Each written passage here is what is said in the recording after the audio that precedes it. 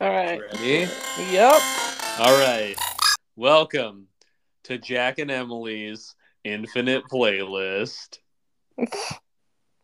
Infinite playlist. Wait, was Do that movie with like Michael Cera, you know it? Nick and Nora's Infinite Playlist? That was the one. Ugh. I think I was like in a bus on like a school trip or something sometime, like in college, I think.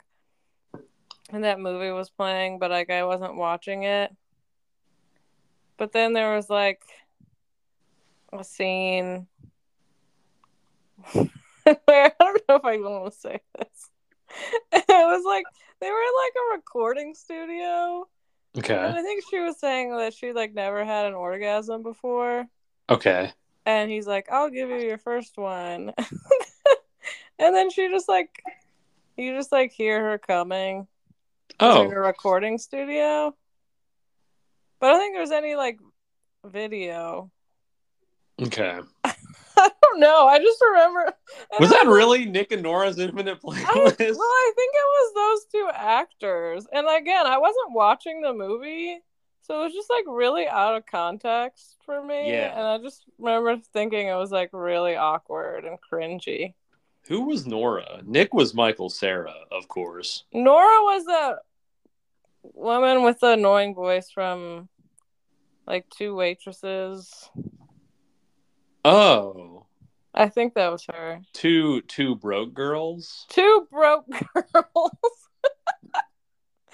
Two waitresses. This is we're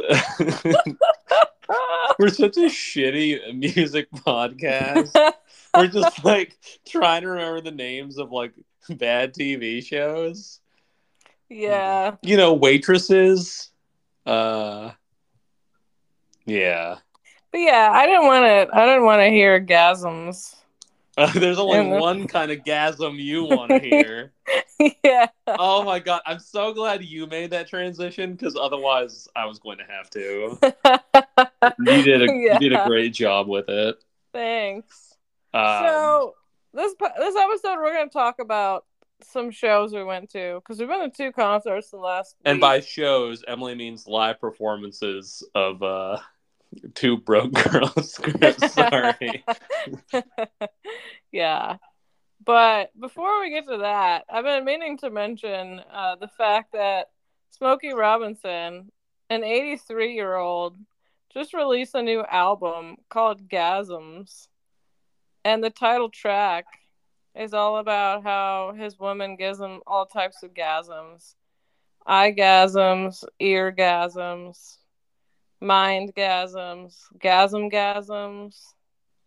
Um, I just thought this was worth sharing with our listeners because it just kind of blew my mind. Yeah. The question So, is like, like, are there any orgasms? no, Or there's no it's orgasm. just Well, he says every kind of gasm. So he's okay. like includes all kinds, but he Okay. never like says the word orgasm. Okay. But he's just like, this very wholesome figure. Like he's an old man. He's got like his Motown roots, but as far as I know, like his career never veered that far from there, and like it never. He always like stayed wholesome, from what I can tell. Well, he definitely had like a sensual period in the Yeah, 70s and 80s, like A Quiet Storm and all that. That created like that whole genre. It still yeah, wasn't, it was more about like innuendo than like explicit sexuality or whatever. hmm. But it's not like, he's a man of many gasms, Smokey Robinson. Yeah. I just like that just blew my mind. I think that's really cool. But like at that age, he's still releasing new music. You're still horny as fuck, And too. we listened to the whole album. I thought it was pretty good. It's very good. As like a kind of classic smooth R&B album goes. Yeah, I mean, he did a great job, I think. Like if Yeah. D'Angelo put out that record, people would be giving it so much attention. Yeah. But because it's 83-year-old Smokey and it's called Gasms, I think people would maybe a little more reticent. Yeah. Good for him though, for just going for it. It's really bold. I mean, you Yeah. were sort of making that point. I mean, most people when they get old, like their music is just about dying and shit. Yeah. Which I guess like Or about like cheeseburgers and margaritas and stuff.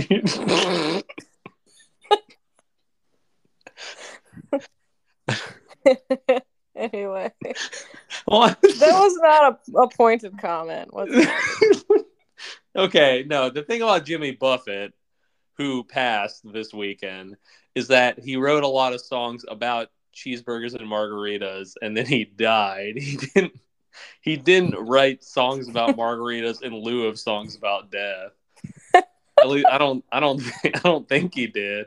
Can you imagine like Jimmy Buffett songs about dying and like reflecting on like your own mortality? He has a song called "A Pirate Looks at 40" that's on the Songs You Know by Heart compilation. And 40 is death for some people. For pirates. A pirate looks at 40. Right. So the pirate's like reflecting on time and his age. And I guess I've never really listened to the lyrics of that one. It's one of the ones on that record that is not as cringy, actually. It's got like a nice little tune. Okay. Yeah, I tried listening to Songs You Know by Heart after I learned that he died. Because my parents were big parrot heads. Parrot parents. And Parrot parents. Jimmy Buffett was just a part of my upbringing.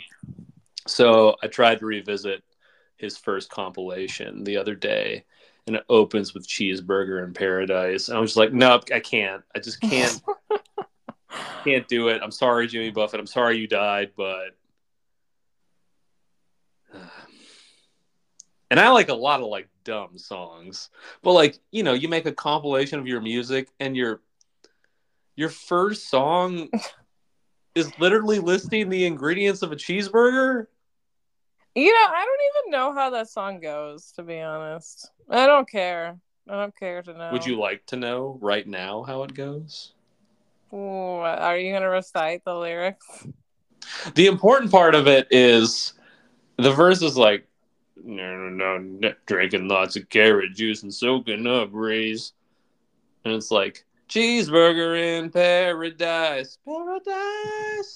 But the important part is like the post-chorus. It's got a lot of hooks in it. I'll give him that. The post-chorus is like, I like mine with lettuce and tomato, Heinz 57 and French fried potato, big kosher pickle and a cold glass beer. Oh, good God Almighty, which way do I steer from my... Yeah. Wow. That sounded pretty heavy. Yeah, he really gets into it. It's like the most animated singing of his career, as far as I know, is when he's listing out the lyrics, the ingredients of a cheeseburger. That's how he gets really amped up. Just asking about cheeseburgers. Just thinking about French fried potato. And cold glass beer. Cold glass beer. He might put an oven there, but I don't think so. I think he just says cold glass beer. Cold glass beer. That's all. That says all you need to know. He doesn't have time for of. No. Anyway, this is our Jimmy Buffett tribute. Yeah. We've made fun of an octogenarian and a dead man within 10 minutes of this episode. We're off to a great start. And Nick and Nora's infinite playlist. And two waitresses. Two waitresses. I'm gonna have to look into that Nick and Nora thing. Yeah, it just doesn't seem like... I thought the whole movie was kind of like the twee kind of cutesy post Juno thing. The Michael Cera. Yeah, I feel like it was trying to go for that, It but just in a happened to have sexual like this way. raunchy scene. Yeah, I think it was supposed to be like touching. What do you What do you think was on Nick and Nora's Infinite playlist? Or was it like a metaphor? uh, I'm assuming they like added song. It was like the movie, like the script, like they added songs. Do you think it like resembled our top 20 that we made a couple episodes ago? no. You don't think so? I think I bet you there was a Pixie song though. I bet you there was like the Postal Service. Yeah. Oh yeah, definitely. Decemberist. Yeah. Oh yeah, no doubt. Uh Edward Sharpe and the Magnetic Zeros. I don't know who that is. Okay. But sure. Cheeseburger in Paradise. We're just all over the place. That would be. They need to remake that movie, but like with millennials as they are now, like 15 years later, and it's just like Steely Dan and fucking Jimmy Buffett It's and all like yacht rock. yeah, just like Boss Skaggs and shit. It's just depressing as hell. Yeah. Yeah. Oh boy, it's been a week, ladies and gentlemen. It has. It's been a good week. Yeah, despite the tragic passing of James Buffett, James Buffett. Emily and I James are Buffett. yeah, Emily and I have been riding high this week. We are back in it, baby. We are going to concerts. We are living the indie rock life of our dreams. Yeah. It's been great. We might even go to a third concert next week. We I don't might. know. Depends on how we feel. Yeah. But the Breeders are playing at Kemba Live on Friday. And it would complete my my viewing of the Pixies this summer. Yeah. Because I saw the Pixies without Kim Deal. And then I could see Kim Deal without the Pixies. Right. Pretty cool. Yeah. I was trying to think of a way to incorporate like Guided by Voices into that trifecta. But I don't know if like Bob Pollard and Frank Black ever did anything or talked to each other or anything like that. So. Well, Bob Pollard worked with Kim Deal. Right. Yeah. That's what I was wondering if there was like, yeah, there was Seems like that there's transition. that connection, but you know what? I'm trying too hard. Trying too hard. I got to be more like Jimmy Buffett. Yeah. Kick back. Think about margaritas. Anyway, we might see the Breeders next Friday. The shows that we actually did see this last week. On Wednesday, we saw WEYES Blood at the Newport in Columbus, Ohio. And then last night, Saturday, September 2nd, we went to the second night of the Guided by Voices 40th anniversary show, featuring Wednesday, Heartless Bastards, Built to Spill, and America's greatest rock and roll band, Guided by Voices. In the heart of Dayton, Ohio, baby. Yeah, their hometown. Yeah, it was quite a homecoming. It was a great night. Maybe we should talk about WEYES Blood first because it happened chronologically. Sure. And it was also like a little less amped up.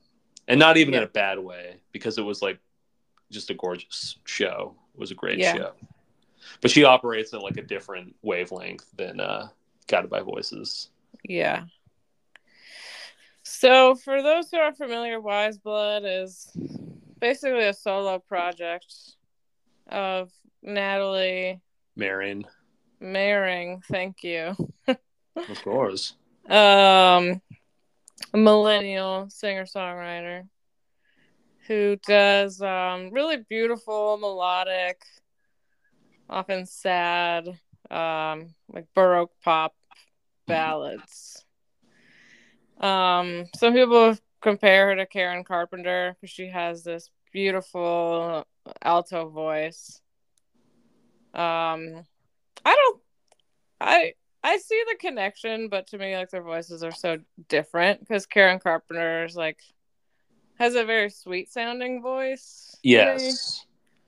She's whereas, kind of like if you like the Carpenter's music is not sad usually, but the Carpenter's mm-hmm, story is sad, and I feel like if yeah, you combine like the music and the context, you would get Wise Blood.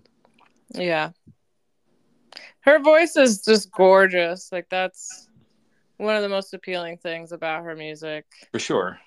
And yeah, it's just very like deep and kind of cold. It's I don't know, it's like lush and cold at the same time. Uh It's expressive without being like full of it doesn't have the heat. You know, she's not yeah. like getting on the mic just like crying. But her Right. songs are unmistakably full of emotion. Yeah. There's something like I she has songs about movies. She's from LA. There's something like very kind of like old school movie star about it, where she like kind of gets that she's like a performer and she's not gonna go out there or make an album where she's just like spilling her guts all over the place. It's like more of a like a performative kind of style, but she's great at it. And I Yeah. think everyone there, I mean, there was a ton of young people there. It was like a younger crowd than we expected. And I have to believe like a lot of people just really connect to like how emotional the music is. And Yeah. just like how beautiful it is. It's so expressive, but like you were saying, it doesn't feel very raw. It's like Yes.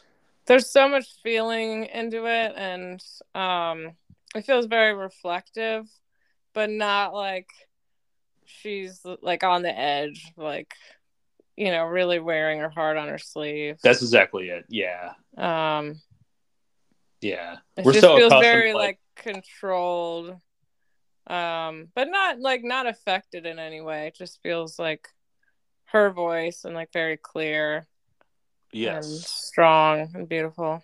We're so accustomed I don't know if rock and roll did this to the world, but like we only kind of associate that raw stuff you were talking about with like emotion now. The idea of like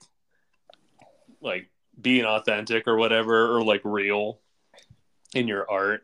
But I think there's like so many paths to like feeling. And she's chosen one that's like maybe not as like popular now. Mm-hmm. But she really makes it work. Or I think so anyway. Yeah, absolutely. And she deals with a lot of themes of um, just like anxiety about the world and like the future and where things are headed and just darkness that we see and like what's going on with Yeah. the planet and like social issues, but it's never explicit. Like It's not heavy handed. it's doing, yeah, it's always like just kind of explained in like a generalized poetic way. Like she doesn't talk literally about social issues or things like that. Right. We talked a bit about her record from last year, In the Darkness, Hearts Aglow, because we both liked it. I think we both put it in our top 5 for the year. Yeah. I think that was explicitly designed as like a pandemic record and has like pretty pointed like connections to that. You know, it's not just me, it's everybody is the first song on that record, was also the first song of the set that she played in Columbus. Mm-hmm.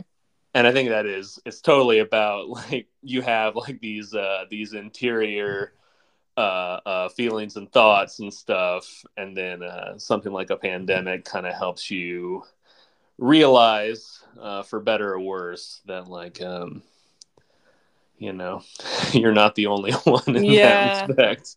Yeah, she sings a lot about loneliness, sadness, anxiety. I think that's part of why you kind of said this already, but like why this young audience connects with her music. Yeah. So I think like the younger generations are so open and honest about like mental health issues Yeah. and appreciate like music that highlights those issues. And she certainly does that. I was just surprised at the crowd. Like it was noticeably younger than I think like any concert we've been to Right. lately. I guess it's not that uncommon because like she ages with us, Yeah. but her fans are probably like 10 years younger than we are. Generally, I would say. I mean, that's most of the artists I really like are, 10 or 15 years older than me. Yeah. Um, Plus a lot of the artists we like are, they had their heyday 10, 15, 20 years ago. yeah. Or older. I mean, we got like a lot of like stuff Yes. from like the 60s and 70s and 80s and stuff. Whereas she's been like a contemporary artist. She's in her prime for Yeah. sure. I mean, she's on a pretty great streak. I went back and revisited Front Row Seat to Earth from 2016 to like prepare to do some research before the show. She ended up drawing quite a bit from it. I think she played 3 or 4 songs from it, and it's great. I mean, it's not like Titanic Rising. I think is the one that kind of like broke her to like the larger indie world. It's the first one I knew from her, but like the seeds were planted earlier than that. So she's got like at least 3 just like really good records in a row. Yeah. That was entirely where the show came from too. I don't think she played anything that was earlier than those records. Well, and I haven't listened to her earlier stuff, but I've heard that it's very different. It's like experimental. Well, she has one Right? record from like 2008, so she would have been like 20, called Strange Chalices of Seeing. I think it was just released on cassette. It's got like a black and white photo of a cat on it, I'm pretty sure. Okay. And it's just like awesome dissonant tape loop hiss music. Oh, like, weird. it's like, yeah, this like really kind of fucked up dark ambient stuff. Huh. It's interesting because like that kind of like gothic horror thing I think is in her music too in like a Yeah. lot of ways. Yeah, and her Um, aesthetic. yeah, she's She's got got like this long, dark, flowing hair, and yeah, she's like totally millennial Stevie Nicks. I feel like yeah, and she's got like a beautiful kind of like um fairy like face, and yeah, she's like very thin, and she wears like I mean, when we saw her, she was wearing like this long, flowing white gown with like yeah, long sleeves and like some waving kind her of arms about Stevie Nicks style. some kind of elaborate get up. It's either that or it's like kind of like a big white suit thing. Yeah. So, And I noticed some people were dressed up in kind of like goth adjacent attire. yeah, yeah. There's that darkness there. Again, Yeah. it's like an appealing combination of things. Yeah. It's like The Cure kind of does that too, right? Like they have beautiful music and they have dark, sad music, and I think the Yeah. real fans of The Cure like it all. Like they understand it's all part of like the same idea. Yeah, she has a real like ethereal sound. Um she she once described her music as Enya meets Bob Seger, Hell yeah, which I think is hilarious. wear my Bob Seger shirt right now. Because Yeah, she's got like the ethereal, like romantic quality, but then also just like big pop, like conventional melodies. It's like yeah. She make clearly it loves just like accessible. 70s like FM rock music. I think that's like Fleetwood Mac certainly, but I think Seeger and Yeah. Harry Nilsson, all that good shit. Every time I hear the song Andromeda, I always think of George Harrison. It's that Right. slide guitar. It just feels very George Harrison to me. Absolutely. And the melody, too. That's probably the closest thing she has to a hit. I think it might be her most played song on Spotify. And I think you were saying that you just hearing it live was like a spellbinding thing. You're just like, fuck, this is Yeah. really good. I just couldn't believe how many hooks there were in that song. Like, it just kept Yeah. building. Like, you think, like, wow, that's a great hook. And then she does another one and then another one. It's like, wow, this song is great. Yeah. Yeah. The whole sequence of her set list, I just thought was so well put together. And she's just kind of, I mean, all of her songs kind of are kind of on the same wavelength, and none of them are particularly up tempo. She kind of moves at her No. own pace, but still, she kept it interesting. I think it was like, I mean, the songs are great, but she had like good stage presence and like great lighting and like video backdrops and stuff. And Yeah. then she would kind of throw in a couple that were just like, I don't know. I think about like when she played Every Day. I got super into that. Maybe because it is more of like a piano stomper. But Yeah, she has a lot of piano based songs and then a lot of guitar based songs. yeah, And she had one part of the set that she referred to as like the rave portion of the set, which I thought yeah. was hilarious. She did Twin Flame. Yeah, And she talked about like, how the mosh pit might start. And yeah. It it did. was like clearly tongue in cheek. Yeah, Like it was just compared to her normal sound. She has a couple songs that are a little more like upbeat, yeah, up tempo, but yeah. not I even close to it, like rave material. I think it's interesting that I think some of the songs that got the best response and some of the ones that like fans like the best are the ones that are like furthest out there on a ledge. Yeah. The really ethereal ones, movies, God Turned Me Into a Flower, etc., Yeah. which were awesome. I mean, she just sings so fucking well. She's a great singer, and live just like totally rose to the occasion. I was blown away by her voice. Like there was one moment where I was like, is she lip syncing? And Yeah. I know like she clearly was not lip syncing, Mm-hmm. but her voice was so impeccable. Like it sounded like the recording and it felt so effortless. Yeah. She was never straining to like hit a note. It was just so clear and beautiful. It was probably like the best vocal performance I've ever seen live. Yeah. Yeah. Captivating. Yeah. It's just crazy too, because she's doing it night after night. I think she had played like each of the 2 or 3 nights before our show.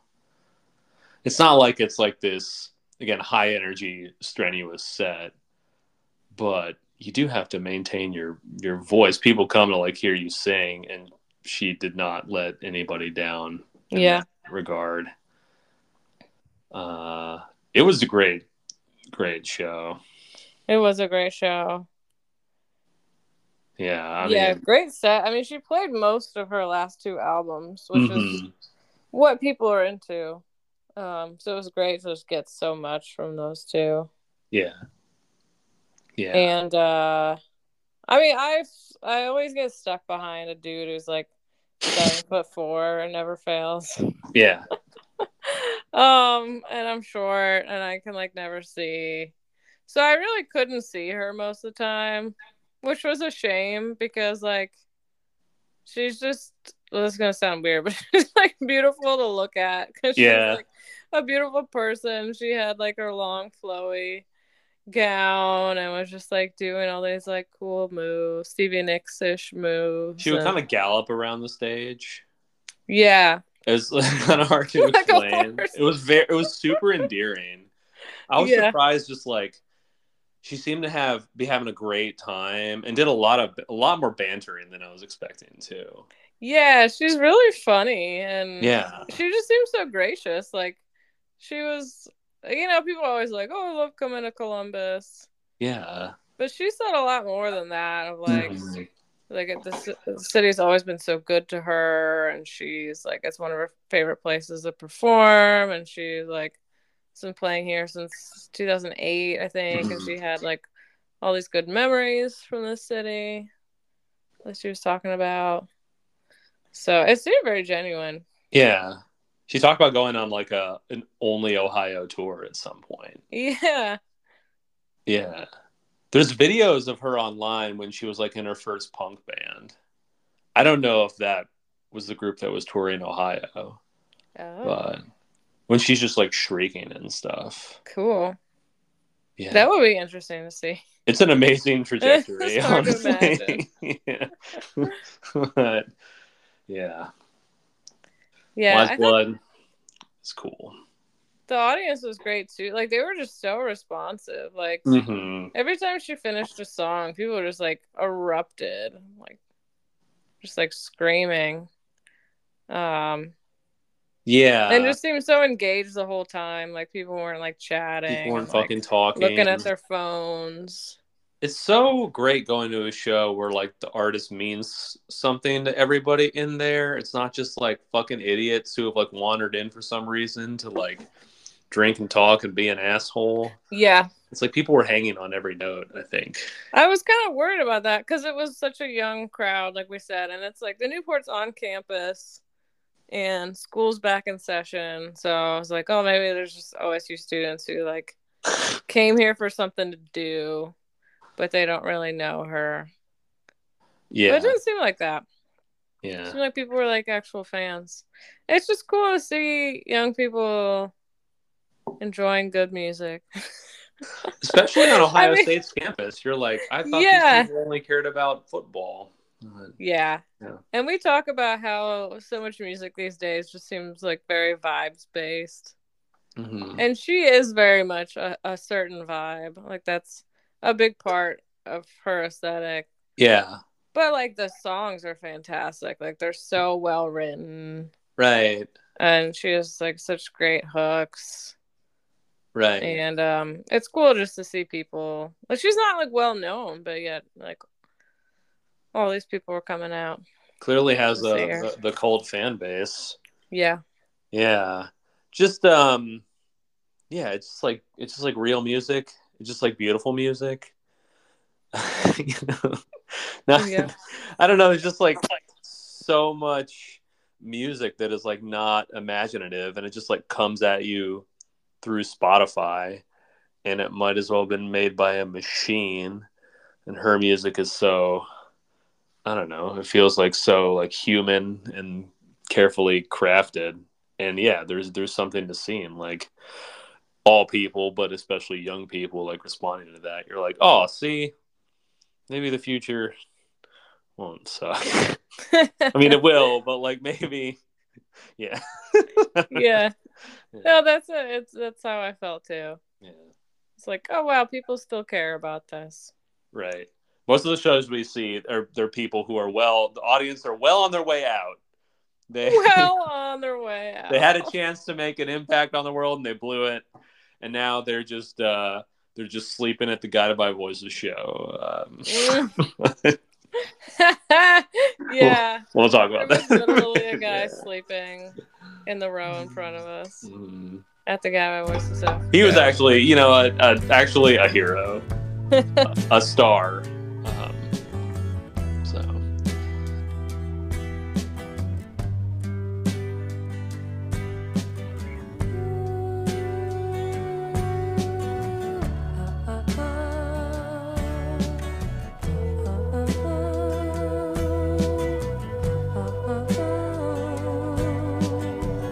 Look around, there's nothing left to keep.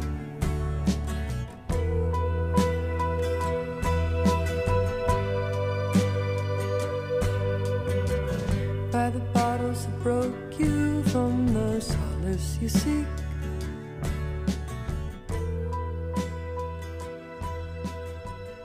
So, yeah, maybe you should give a little bio, a little description of GBV for those who aren't familiar. Okay. I'm trying to think where to start here. Because I was thinking about talking about like the 40th anniversary show. I'll get to that. Let's begin at the beginning. So Guided by Voices formed 40 years ago in Dayton, Ohio, and basically, I mean, they're a band, quote unquote, but they've had like dozens of members. The only continuous member, the only one who matters to a lot of fans, is their lead singer and songwriter, Robert Pollard, who is just a preternatural. Wait, what's the word? He's a gifted songwriter, I'll say. He is just an unbelievably prolific songwriting imagination. He Probably is. the most prolific songwriter of all time. I mean, I think he might be in like the Guinness Book of World Records. I mean, just in terms of pure numbers, like the amount of albums that he has put out under the Guided by Voices banner, under his own name, under any of his myriad side projects. I mean, hundreds. We might be pushing like 1,000. I don't know if you count like EPs and 7 inches and stuff. Could be. He has like this famous quote where he talks about his process, and he's like, "You wake up, you take a shit, you write a song." It's like, Beautiful. it captures the Guided by Voices aesthetic so well because it's like kind of vulgar and like based, you know. And I feel like that is an important part of their story that their fans really respond to. And it really does feel like he probably writes about a song a day. Yeah, I absolutely. mean, if they're putting out like multiple albums per year, yeah, you're in the songwriting phase. You do a song a day. You record them. You know, produce it. You put out the album. His songwriting and publishing agency is called Need More Songs, which is the name of a. It's the name of a street though in Dayton. It's like the street just above where he lived for a while on Titus Avenue. But it just happens to be, again, it's perfect. It like is a reference to his hometown and is like that's his guiding philosophy. He's always going to need more songs.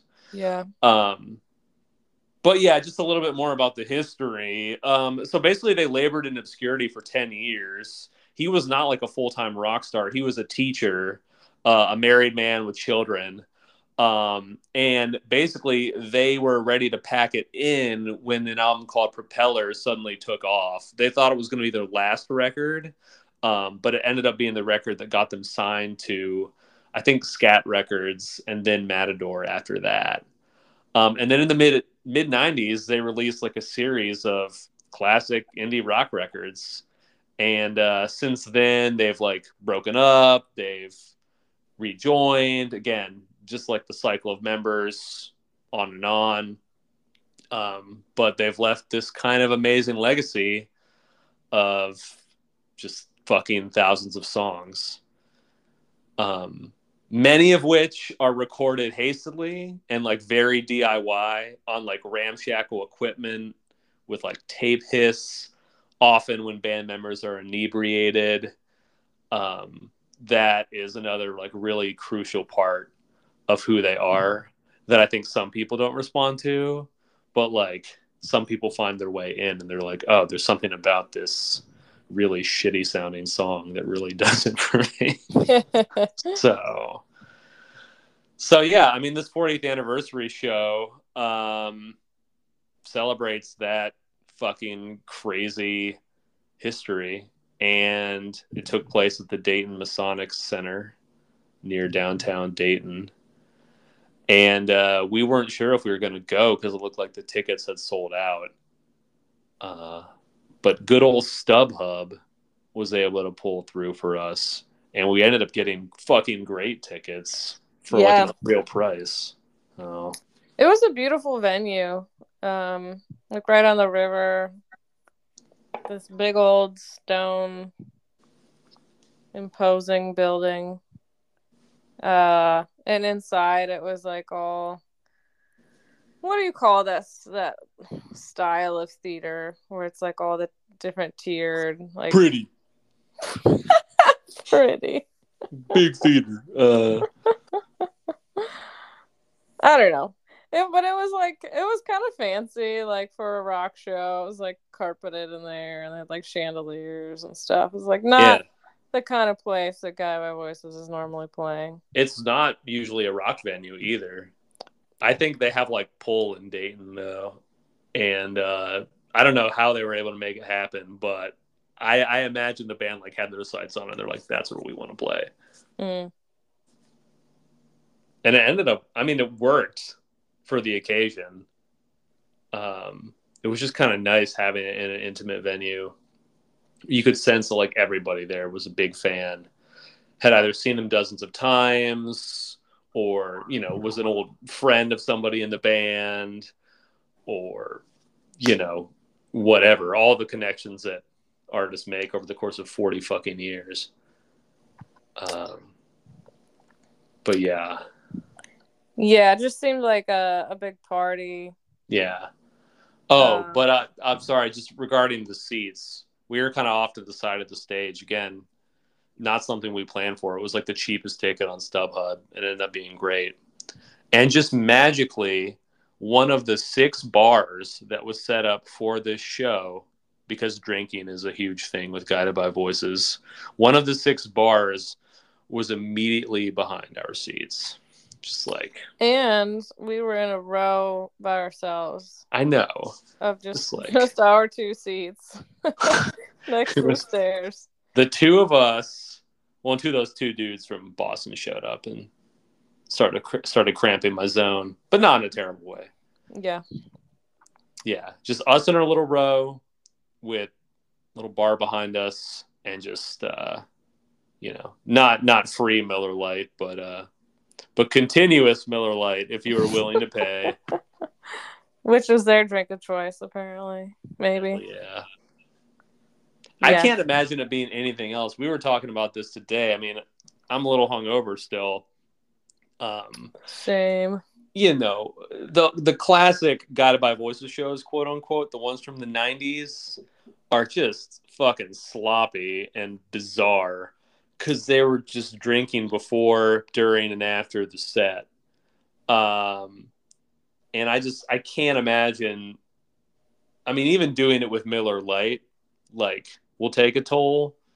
But if you were trying that with like a craft beer or whatever, forget about it.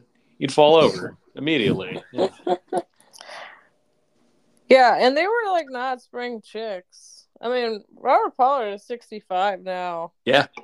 And like you said, like they were in obscurity for what, like a decade?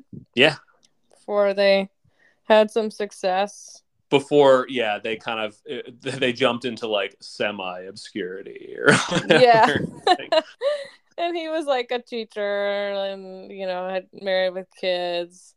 So they were not young men. They were like kind of middle-aged. Yeah.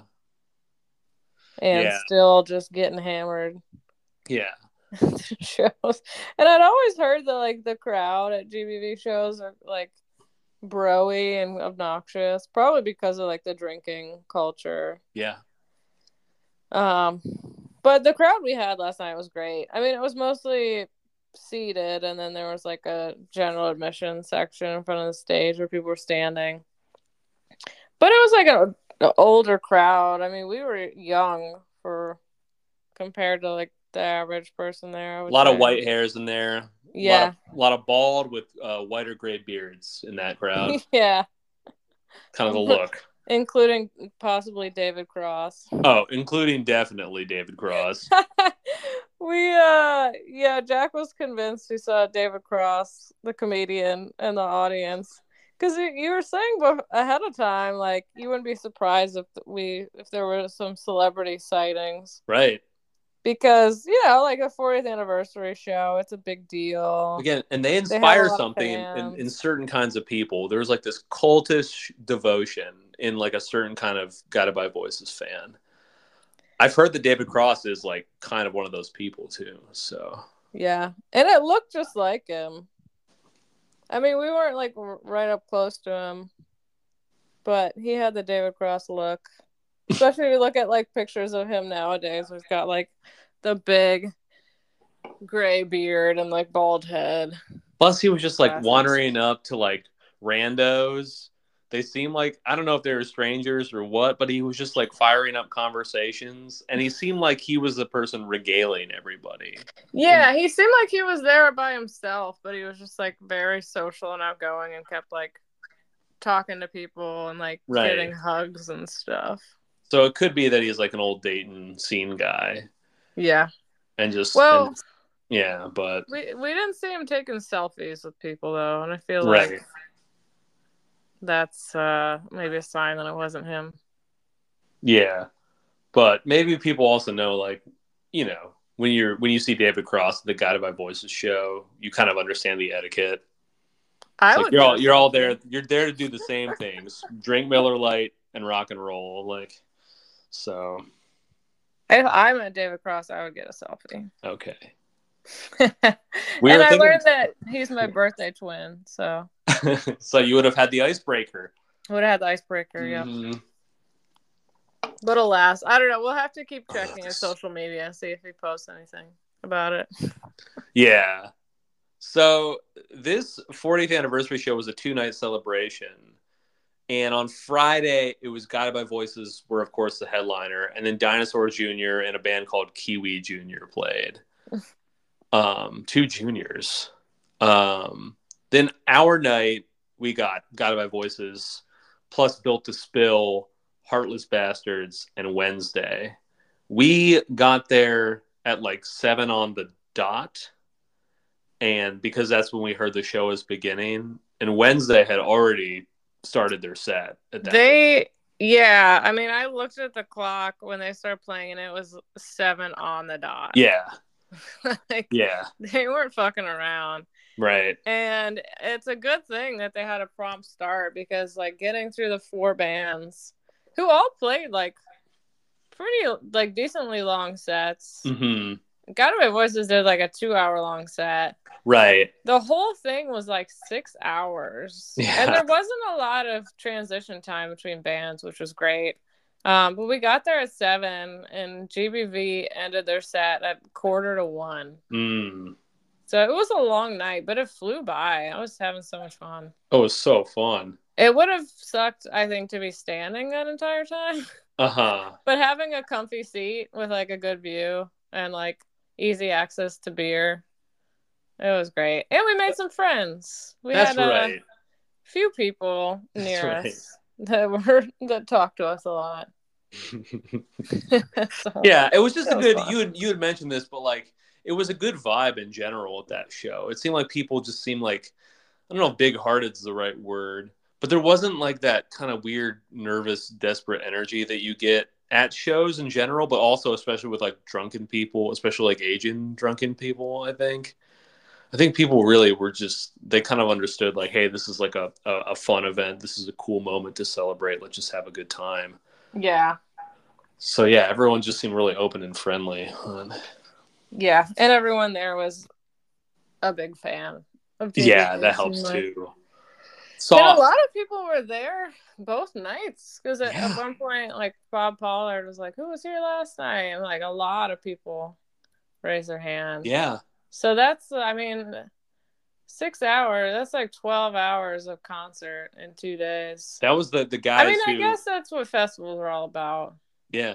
But that's a lot. I can't imagine like going again tonight with the way I feel right now.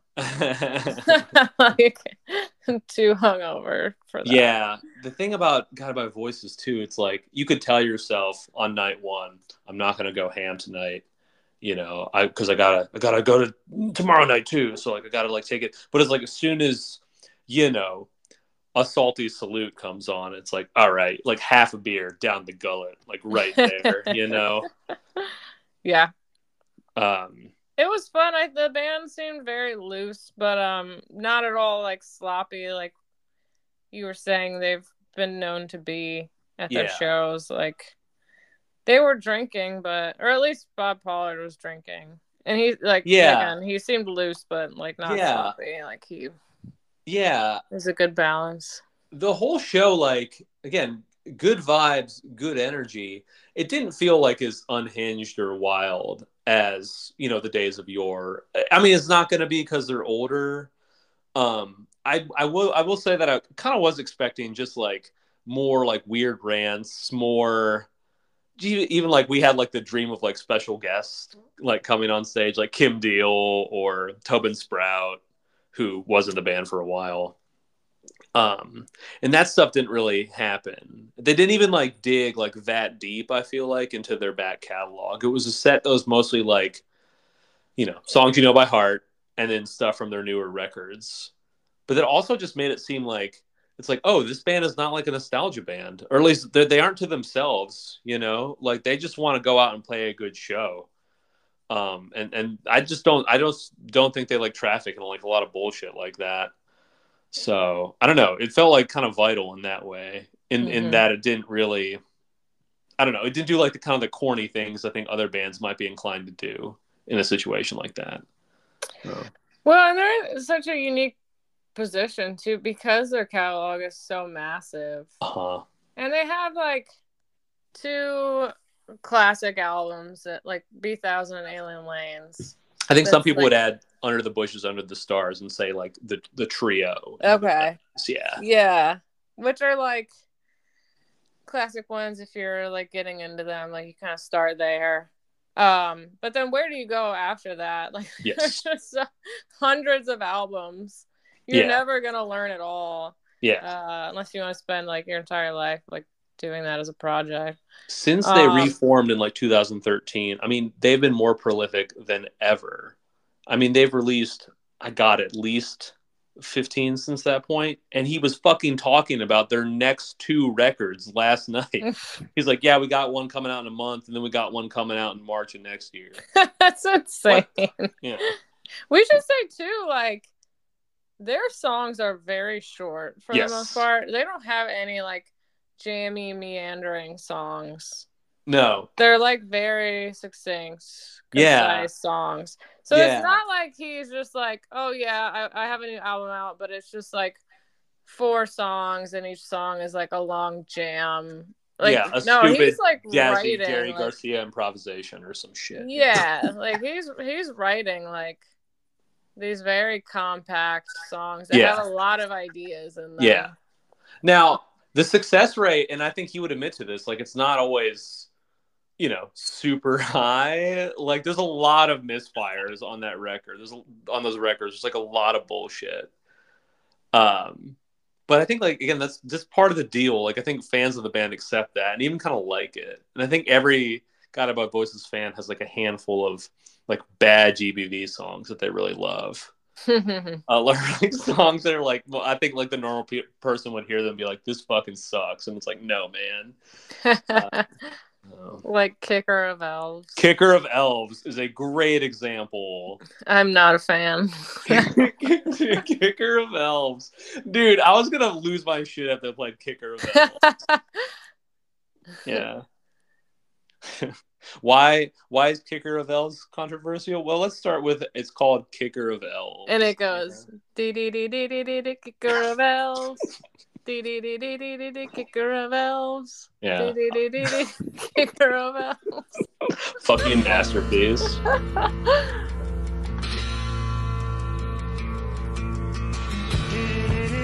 Kicker of Elves. Kicker of Elves. Kicker of Elves, Kicker of Elves on high seas, you search of the sickly sweet milk of selfish love and knife thieves for warm fresh blood. There's a lot of songs too that are just like really short, like a 30-second, like one idea kind of song. Sometimes I get the feeling that you don't want me around.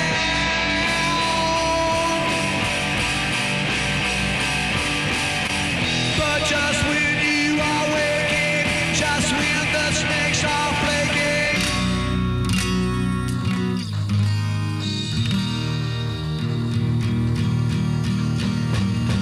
Sometimes I get the feeling that you don't want me around.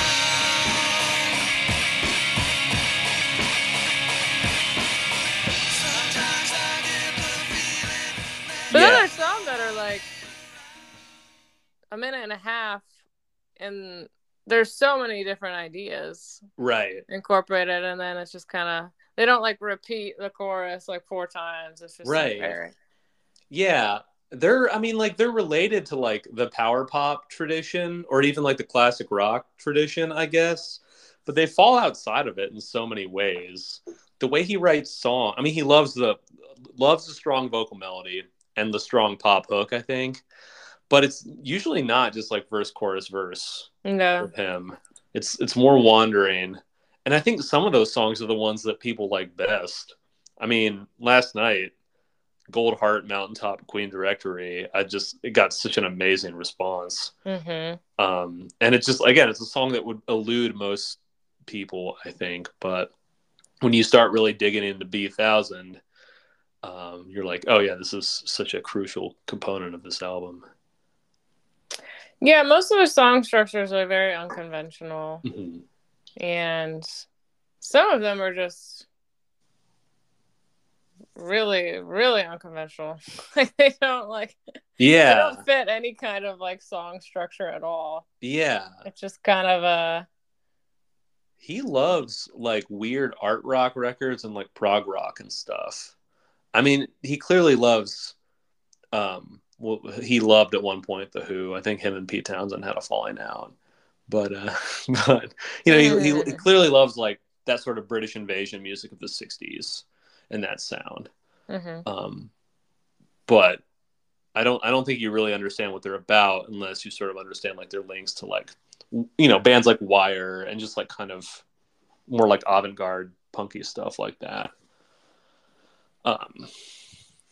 It's funny you mentioned that like all their songs are quite short. They ended up playing 38 at our set. Why didn't they make it a even 40 for the 40th anniversary? That's just their weird perversion, you know? This is what I'm talking about. Again, mix of old and new.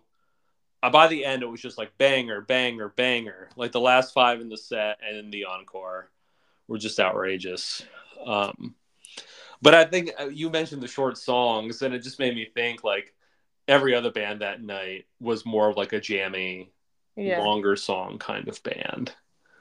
Like spending like 4 or 5 minutes kind of working a groove or soloing or whatever. Yeah. They all worked together really well. But when Guided by Voices came on, it was just like super punchy and fun. It was like, oh yeah, this is the band I really wanted to see tonight. Yeah. And it's fun to just hear the whole crowd like singing along to the hooks in certain songs, like their bigger songs. Mm-hmm. At one point, there was a team of security guards who were like really what's the word? Persistent, diligent about not letting people from the seats like go down to the floor. They're really like checking everybody, and like throughout the whole show, all 6 hours of it. But so one of the security guards just like in one of the chairs and just like fist bumping and like singing like every word of this Guided by Voices song. It's like, wait, what the hell? Like, he's working this job. He just happens to be a big fan of theirs. Yeah, it's a cool moment.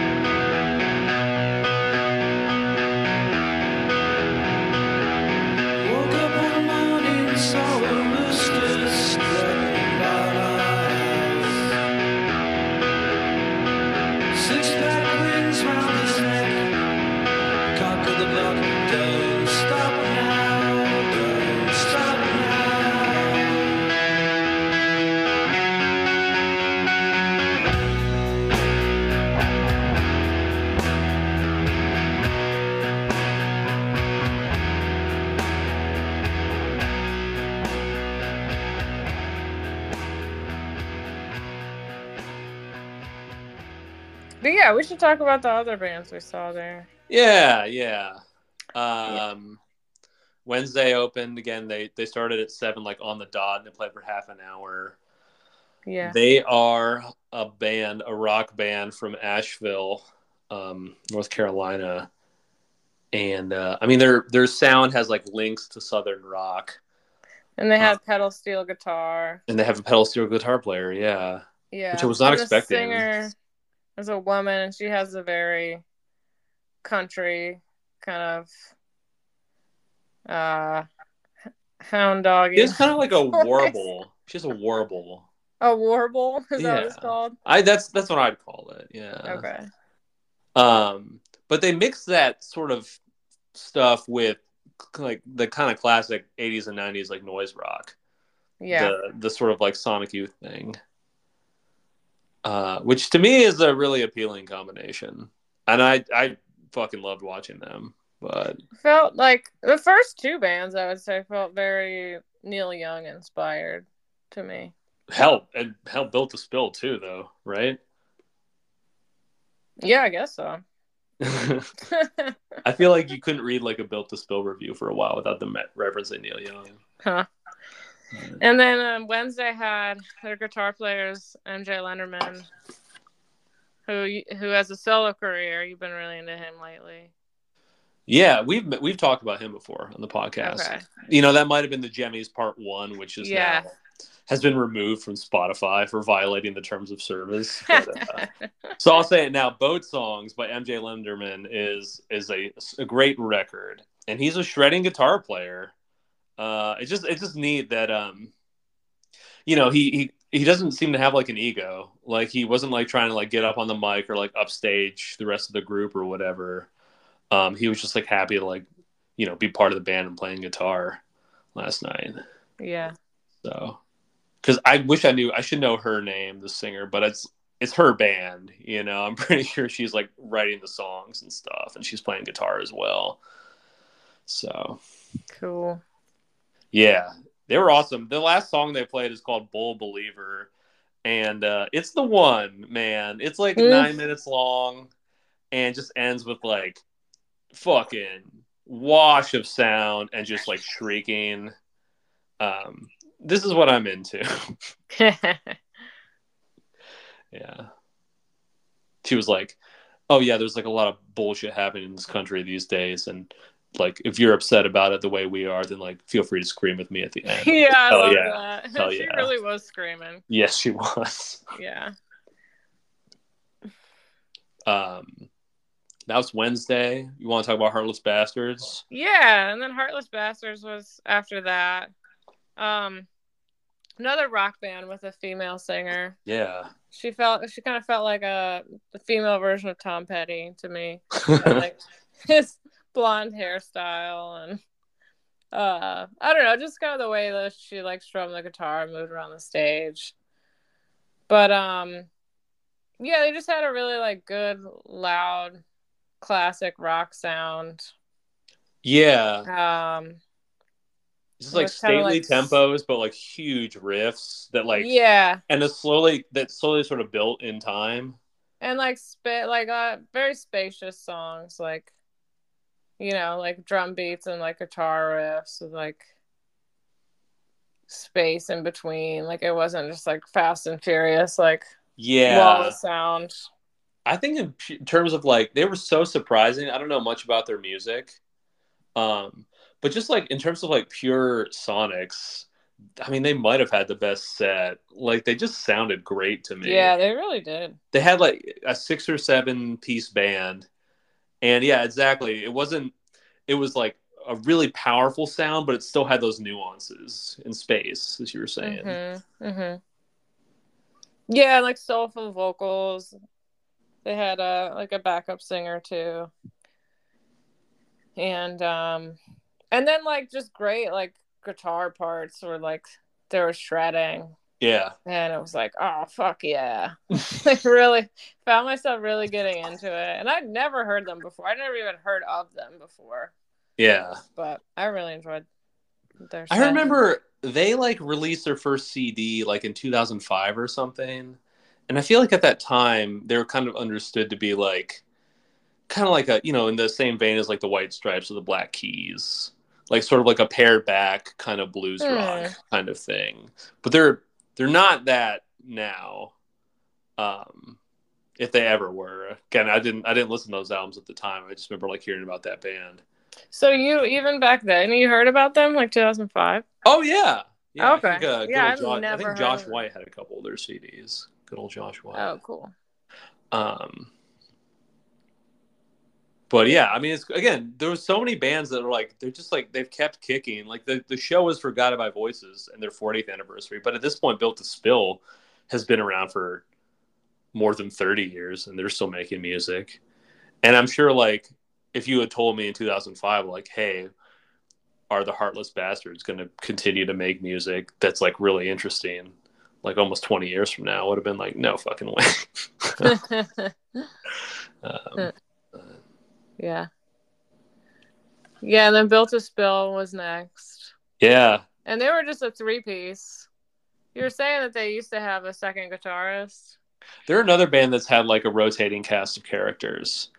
I think their main guy, Doug Marsh, who writes the songs and sings and plays guitar, I think he's like notoriously difficult to work with. He certainly had like a kind of standoffish vibe on stage. Yeah. Not exactly like a charisma monster. Yeah. Well, you had mentioned that like his whole band was like female. Yeah. And it turned out it was just 2 people because it was just a bass His player and a drummer, and then him who were fucking kick ass. They were kick ass. Yeah. But I just got like a weird vibe with the dynamic. Wow. I was like, because you told me that like his band was like all female. I was like, oh, that's really cool. I like that. But then seeing them on stage and seeing like the way that they looked and the way he looked, yeah, I just wouldn't be surprised if like he was Me Too'd. And no, not that. How dare? Okay, how dare you? Okay, I hope it's not true.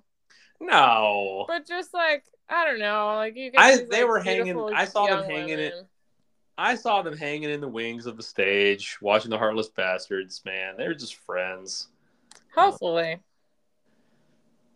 Doug, I can't. You know what? I was just going to talk about Doug Marsh's like lack of stage presence, but you're trying to like impute his character, and Emily, I'm not going to stand for that. Okay. It was just a vibe I got. I get it, but I hope I'm wrong. Yeah. And again, I was reading a lot into like seeing very little. Yeah. But then again, look how many people have been Me Too'd. I mean, it's like, 1 in 2 men out there. Wow. So. Yeah, but most of those men haven't written songs as heart-wrenching as Twin Falls, Idaho. Like so. Sensitive man. I don't know. Win Butler got Me Too'd. Ooh, touche. Built to Spill, I thought their set was great. I think it was the one that like didn't quite rise to my expectations though, because I like them a lot. The songs that they played, I think they have fucking great songs. Like at their best, it's like on par with GBV for me. And I think their set got better as they went along. But the fact that he's the only guitar player and he's kind of just like fiddling with pedals a lot of the time, just sort of like, I don't know. It made things like maybe like less powerful than they could have been. That's how I felt anyway. I feel like they need to get a second guitar player. Mm-hmm. Maybe like an older woman so as to lessen that vibe that Emily is getting. Yeah, that would be good. I will say that I think my favorite moment of the entire night, they played a song called Big Dipper near the end of their set. And it begins with him going, once is like the first part. There's no music. And then they go into it and there's like a riff and they're singing.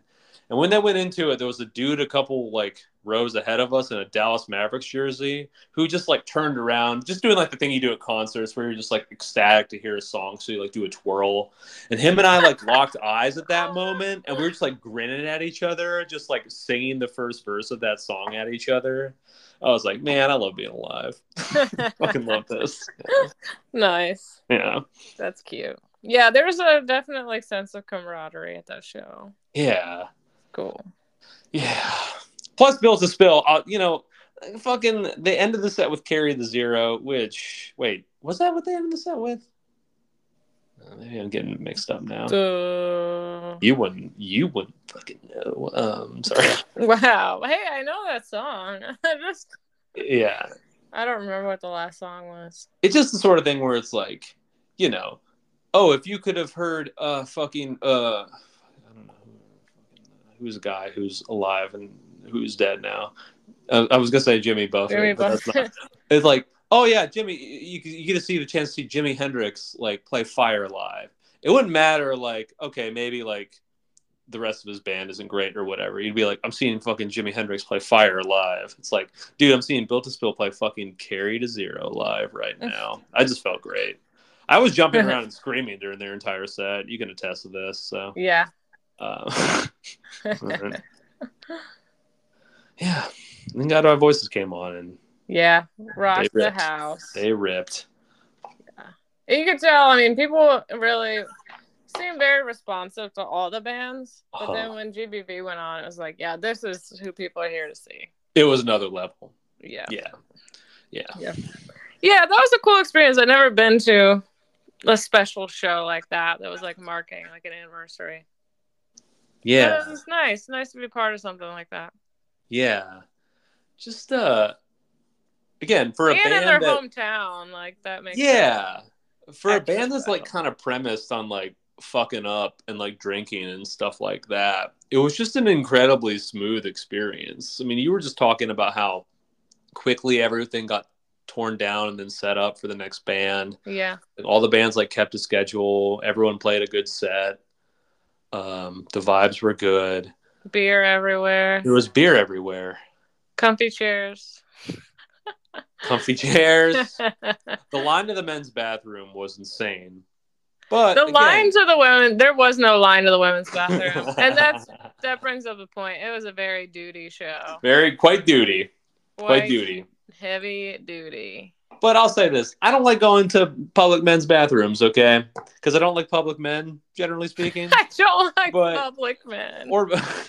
But like even this one was like, people were just kind of polite, you know? And everyone was just kind of like, oh, it's a long line. But nobody was just like, oh, like making like stupid fucking jokes, quote unquote, or like complaining or whatever. People were just like, all right, we got to get this done. We got to pee so we can drink more beer and watch Guided by Voices. That's all there was to it. Yeah. If you're curious about what sloppy GBV sounds like, you told me recently about a compilation album called The Relaxation of the Asshole. Yeah. The funniest name. The Relaxation of the Asshole.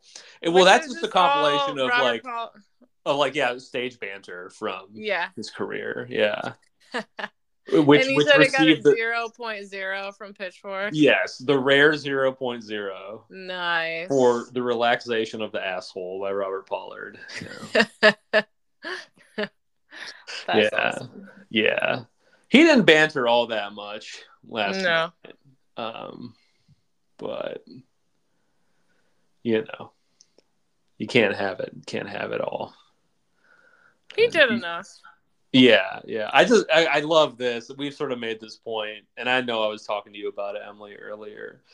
But when he was just talking about how, oh yeah, you can't take that one out of the set. You know, it's like you have thousands of songs. People want to hear. They got to hear "Motor Away," which is like a big one for people, and they played it last night. It was awesome. It's like, but you also got to play, and he would just like name a song that's like from the record from 2017 that maybe like 1,000 people heard. It's like, yeah, you got to play that one too. And it's just like, well, it was like kind of cool. It's like, oh, you think about your catalog in a different way. Yeah. Yeah. Most people would just love it if you played B1000 and Alien Lanes front to back. They'd be like, that'd be their ideal show. But it's like, no, man, you gotta play this one too. You couldn't take this one out. Yeah. Yeah, I wonder what his relationship is to his songs. Like, if he has that many, like, does he even remember how to play them? Like, does he even remember certain songs? I suspect, I mean, the set that we got last night has a lot in common with the ones they've done like the last couple of months. So I like any other band, they probably rehearse like, 40 or 50 songs or whatever and just do a combination of them. But they haven't been doing My Valuable Hunting Knife very much lately. We got that one. There was a few that we got that seemed like, 40th anniversary exclusives, which was nice. Exclusives. I like those exclusives. He seems so spry for a 65-year-old who's like made a career out of like getting drunk on stage. I should say make a career out of that because his career is from like, extremely prolific songwriting. The dude can sing still. He can move. He can high kick. He really can. I mean, when I listen to albums, I don't think of him as like a great singer. But I thought his voice sounded great, and he was able to like hit high notes, and He was just like very commanding. Yeah. It would Especially somebody be, that age. yeah, it feels like a miracle. I mean, the thing you would expect is, again, the melodies are so dynamic, and you'd expect him getting older to just like crumble on them, to just not be able to hit the notes, just like give up mid-song or whatever. That does not happen. Yeah. God love him. God bless Guided by Voices. So fucking good. Yes, I can't believe that's the first time we've seen them. Yeah. But for a band that's from Ohio, that's never made it big, you would think we would see them touring. And they who play a lot of shows, you would think we'd see them touring here all the time, but we don't. We don't. They've been around a couple times, but yeah, I like how that was our introduction to seeing them live. Yeah, just a fortuitous set of circumstances. Yeah. And on Labor Day weekend too, which is great because it's important for me to have like one good sleep this weekend. Yeah. Where I'm not like drunk and just like thinking of one of their songs like every fucking 15 minutes as I'm trying to sleep. Yeah, all their songs were stuck in my head last night. I was just like cycling through them. Yeah, there's a lot of them. Yeah. Well, anything else you want to say about the show? I think we've covered it all this episode. We talked about gasms. We talked about Jimmy Buffett, R.I.P. We talked about 2 waitresses. That was definitely the highlight of the episode. Nick and Nora's infinite playlist. 2 waitresses. I'm gonna look into that Nick and Nora thing. Cause I'm like, I'm just like, what the hell did I witness on that bus? What was that? Yeah. It felt very weird at the time, but I never really like looked into it. Yeah, there was no reason to. But no reason to. But now I'm talking about it on a podcast, so I have to look into it now. There's something this feels like literature in some ways. I feel like there's novels like this where it's like something happened in your past, and at the time it like just seemed innocuous, but then like you're reflecting on it 30 years later, and you're like, this was actually full of meaning. This actually determined the course of my adult life. Yeah. Yeah. Maybe it did. Anyway, the summer of shows. We've already been to a lot of great shows. There's a lot coming up. I don't know how many we'll actually go see, because some of them are out of town. But yeah, we're definitely gonna go to some more this summer. Needless to say, we will definitely keep everyone in the loop. we will inform all our listeners of the shows we attend. Yeah. In great detail. Possibly including Shania Twain. Let's go, girls. Oh my god. That was like a creepy snarl. It's like The Grudge. It's like that low guitar part. Anyway. I'll bet you the Shania Twain show will have a similar dynamic to Guided by Voices, only it'll be the gender ratio will be flipped. There'll be as much just like drinking and yeah, you'll have a great time using the restroom there. Yeah, that'll be my bathroom scene for sure. Yeah. On that note. Yeah. See you, everybody. Thanks for listening. Bye-bye. Every night the stars come out to light another town. Just because I'm lonely doesn't mean that gets me down. I cruise the local drive-in, watching lovers holding hands, like movie stills of coupe de villes and Japanese sedans. Where's the party? Where's the party? Everybody I know say they expect me to go to the party. Sometimes I wish the radio would learn another song. I'd stay at home and watch TV if there was something on. Ooh, but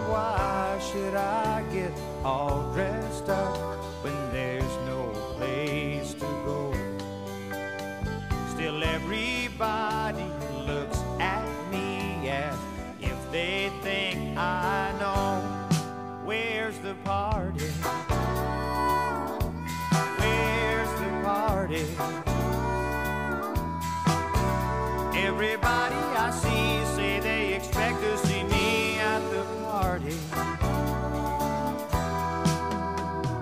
I could stay here all night long, waiting for her to call. Or I could put my Walkman on and never care at all.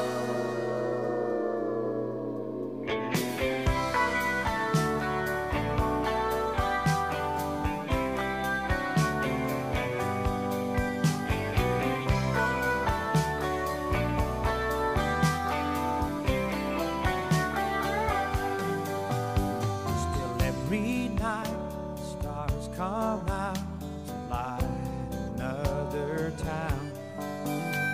And just because I'm lonely doesn't mean that gets me down. Where's the party?